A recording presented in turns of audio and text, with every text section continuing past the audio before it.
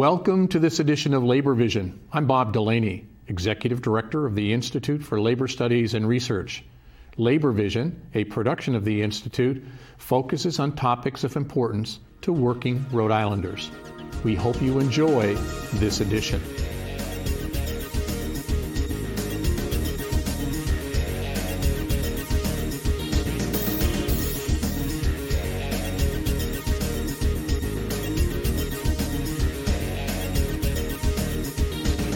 Welcome to Labor Vision, a production of the Institute for Labor Studies and Research.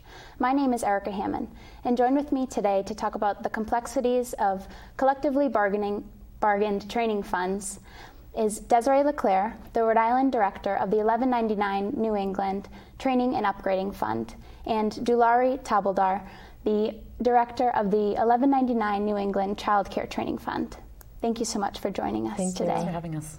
All right, let's start with the beginnings, the simple stuff. Yep. Can you guys both define what a collectively bargained training fund is? Sure. A collectively bargained training fund is a type of negotiated benefit between a union and an employer for training and upskilling purposes within the workers that are covered under that collective bargaining agreement. Most funds that I've dealt with are Taft-Hartley funds, and those are multi-employer funds in which both the employer and the labor representatives serve on the board as trustees. The boards determine what types of benefits are covered, and also, the employer is the contributing body that pays a percentage or an amount towards each worker's collective towards the fund.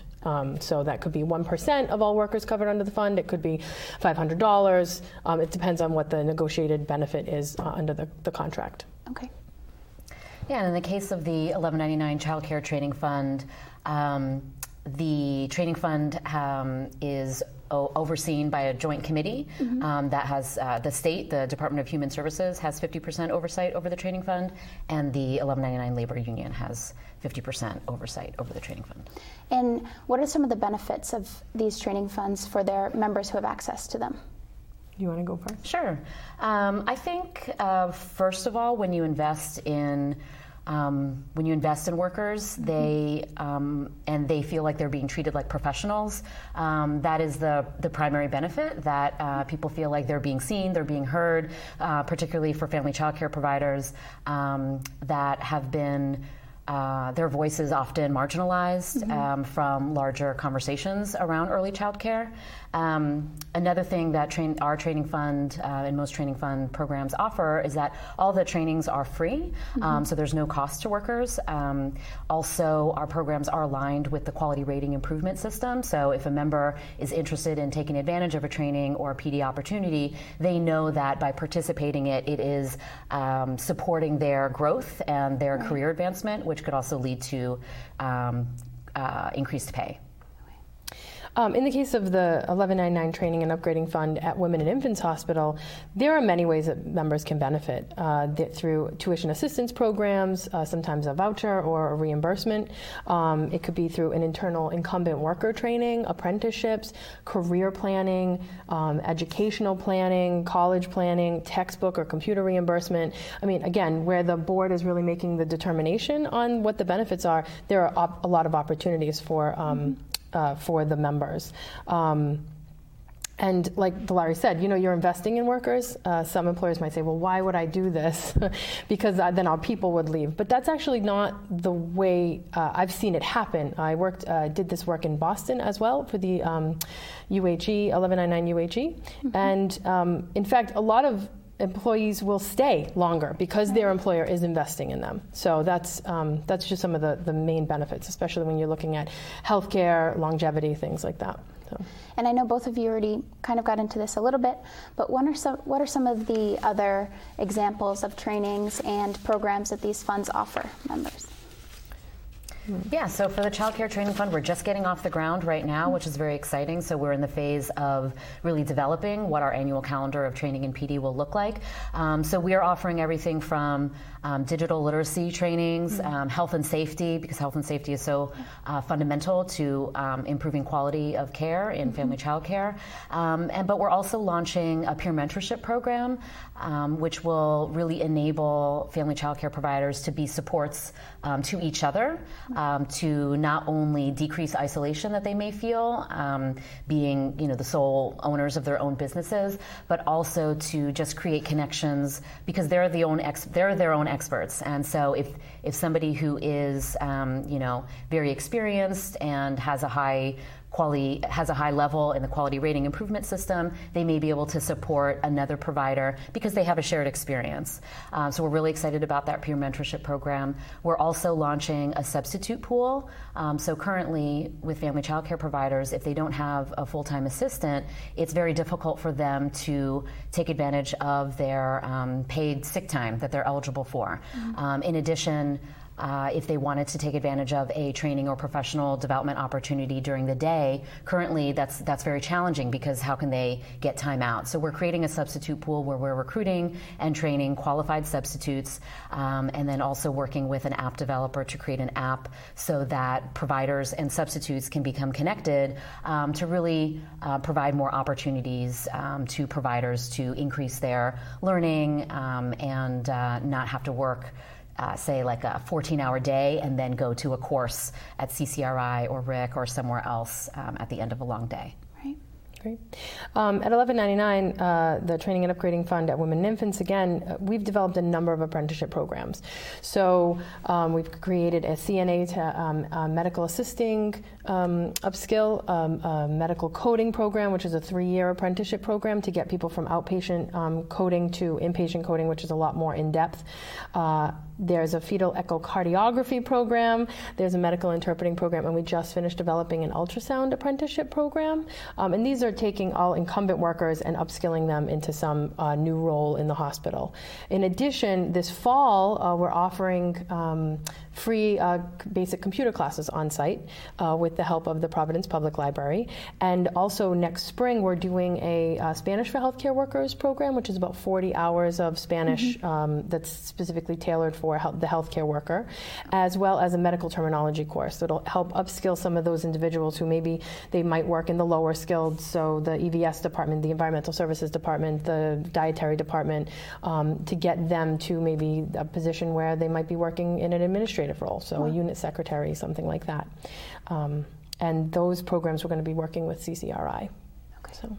And how do some of those programs get decided? Is that decided in the negotiating, or?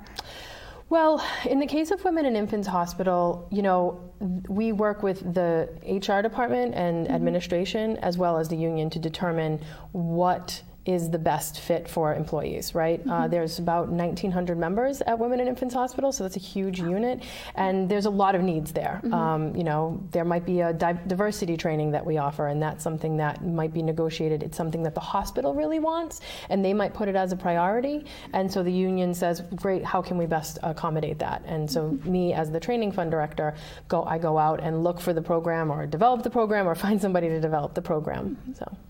And what are some of the ways that these funds specifically help members and the negotiating parties?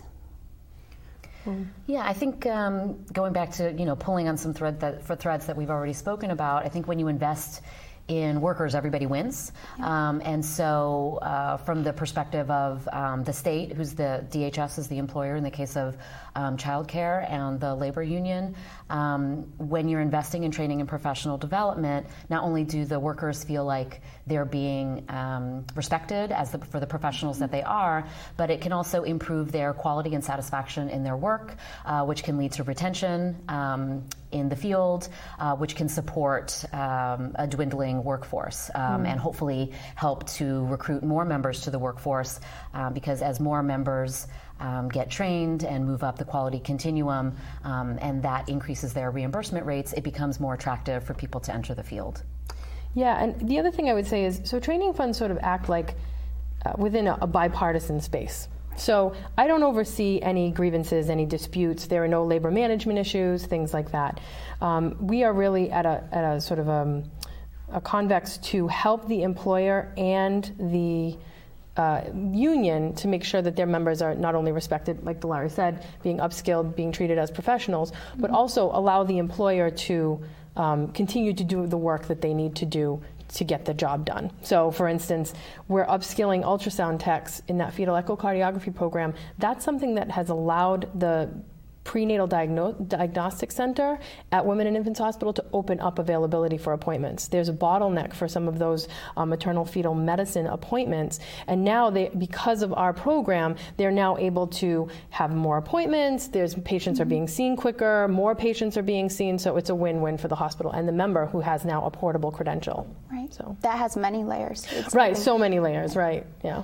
And now I know this may be different for all training funds, but how do these training funds operate? So is it solely on negotiating dollars? Are there other other funding opportunities? Yeah, I mean, so I know that ESF, Dilawri's organization, is a 501c3. The Training and Upgrading Fund out of Connecticut is actually a 501c9 organization, but we are completely able to apply as separate entities from the union and the employer. We're able to apply for grant funds. For instance, our free computer classes, we're receiving money from the Real Jobs Rhode Island program, as well as the Spanish for Healthcare Workers. We're hoping that that'll be paid partially through that. Right. I know for our work with the Healthcare Career Advancement Program, with some of our apprenticeship work, we've been able to substitute some monies for that as well. So we are available to do that, and that's a big help. It's a big benefit. Yeah, similarly, because my organization, the SEIU Education and Support Fund, we're the fiscal agent for the training fund dollars for this for family child care, and we're also the organization in charge of the program implementation.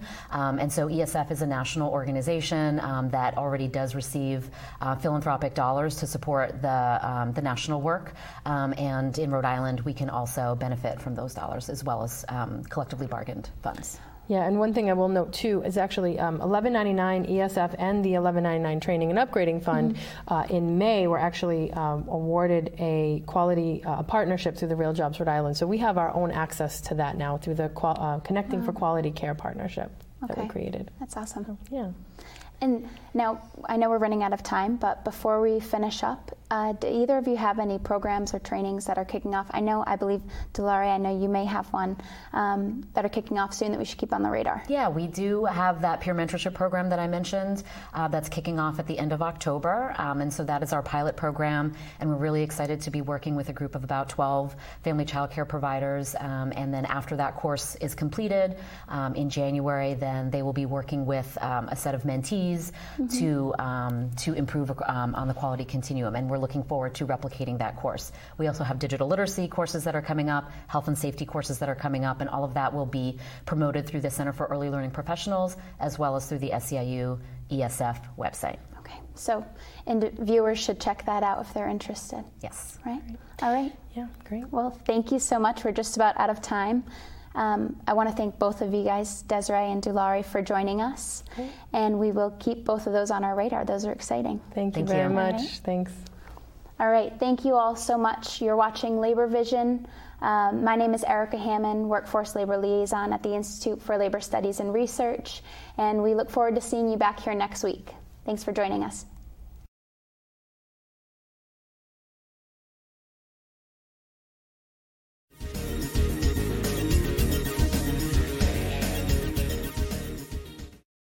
Good evening and welcome to this edition of Labor Vision. My name is Jim Riley. I'll be your host tonight. We've got a great guest tonight. We've got a healthy show tonight. We're going to be talking to Dr. Lee Okarowski, who is the Medical Director of the Rhode Island Occupational Environmental Health Center of Rhode Island. I got through that all right. Okay, so tell us about yourself, and then we're going to talk about ergonomics.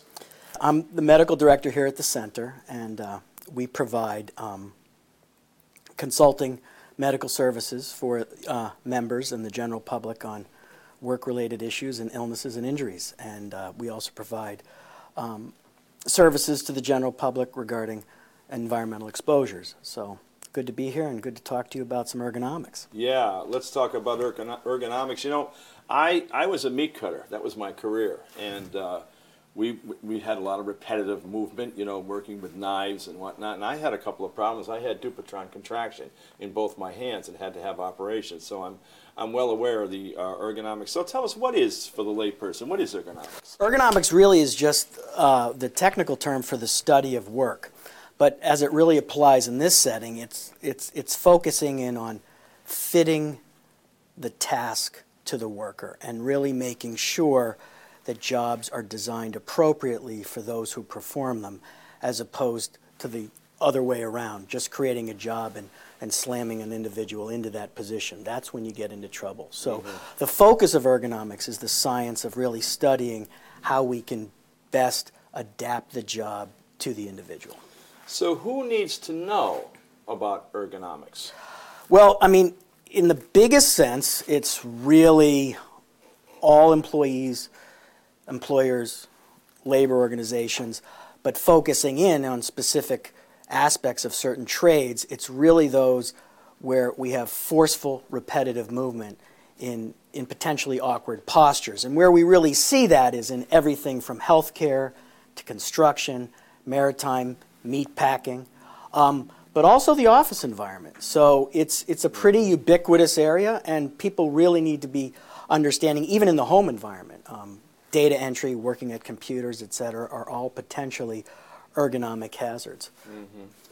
So musculoskeletal disorders, or MSDs, tell us what they are.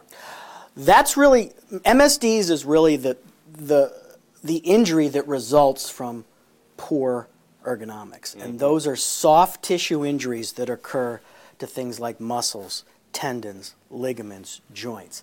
And in your example, Dupuytren's contraction is an example of a very well-known musculoskeletal disorder. So from a medical perspective, that's the disease outcome of poor ergonomic exposure or poor ergonomic design for the individual or worker. What causes these musculoskeletal disorders?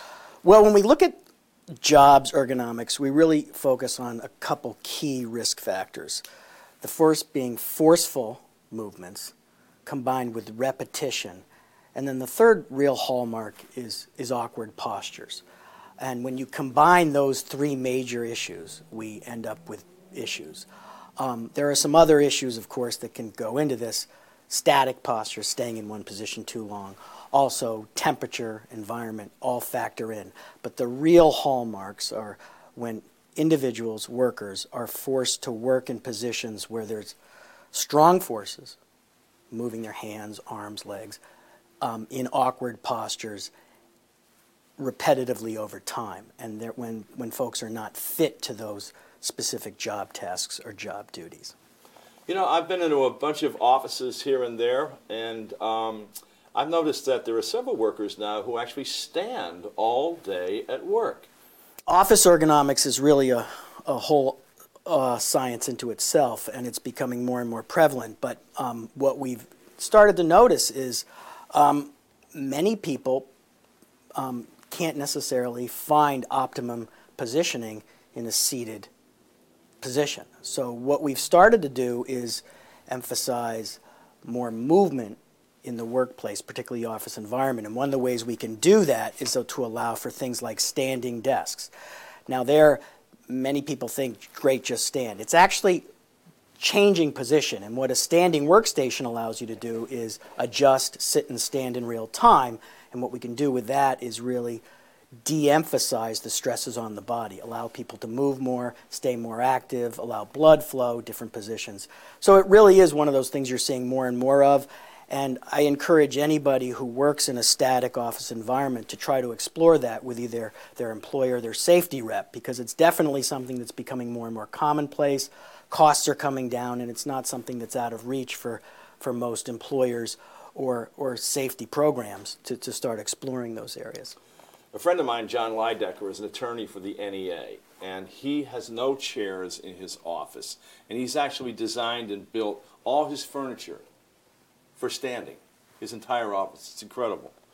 So can non-work-related factors cause MSD? One of the things we try to teach folks is, in addition to the appropriate ergonomic positions in any workplace, we also have to look at other risk factors.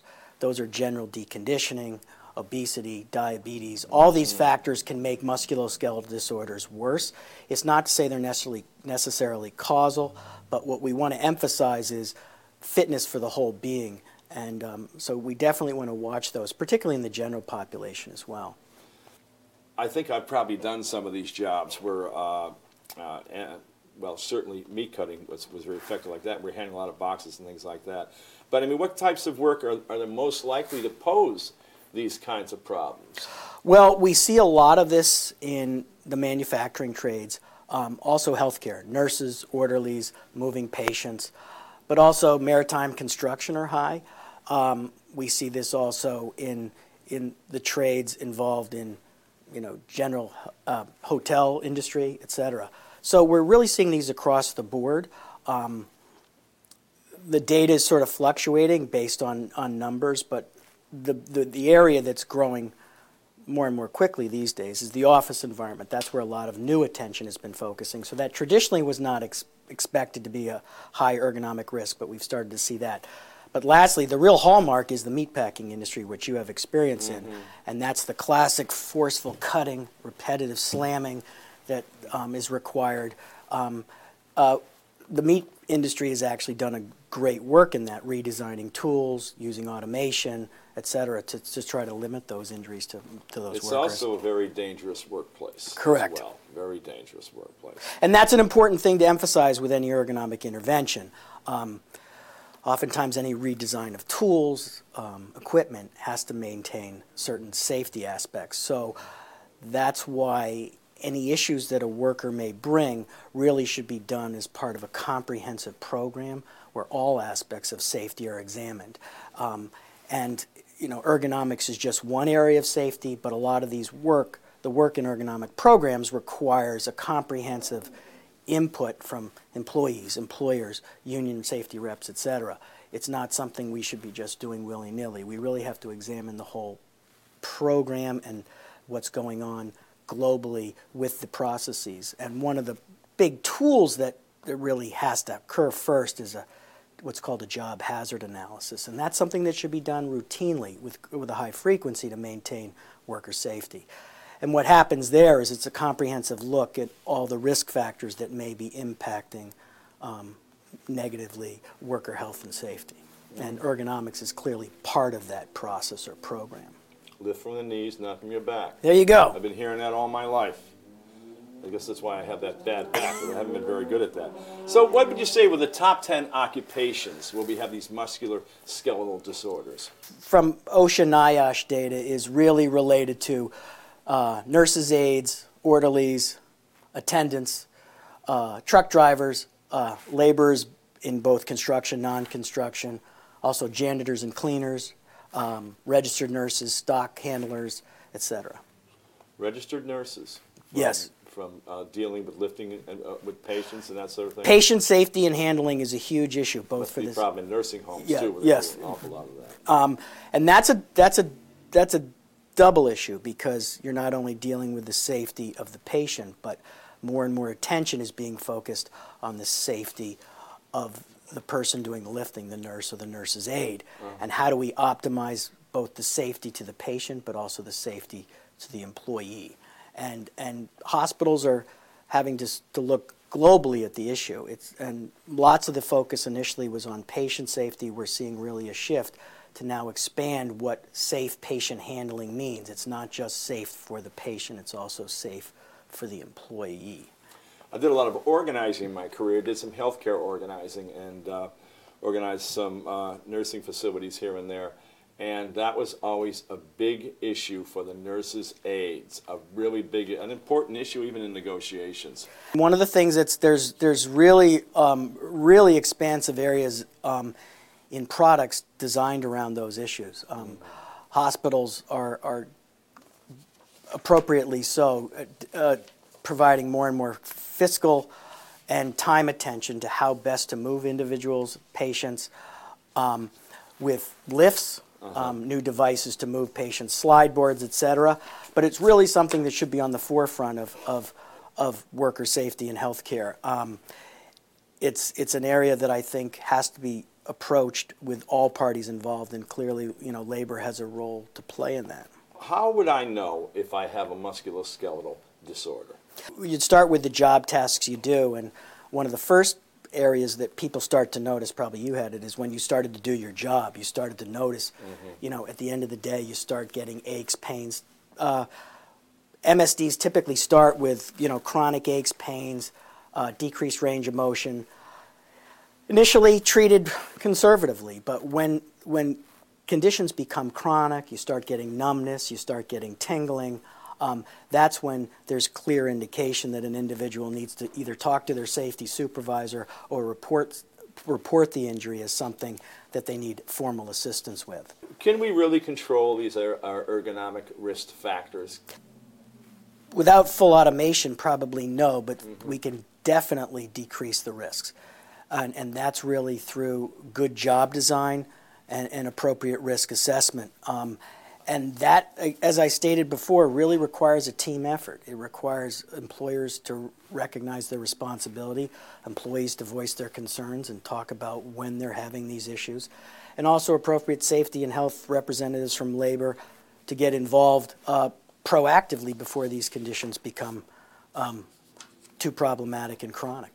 What can I do as an individual to improve the economic or the ergonomic hazards in my own workplace? It really starts with, like I said before, recognizing the tasks you do and looking at what assessments and what safety programs exist in your organization, and asking appropriate questions about can those be improved, and working with not only your coworkers but also with management and labor health and safety to see how help can be provided not only to an individual but to the group.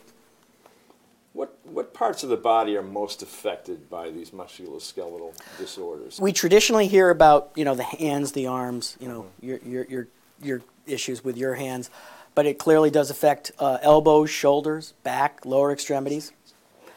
So it can be pretty much any part of the body. Yeah, I guess. Well, this has been a great show today. Thank you so much for coming in today, Dr. Okarowski.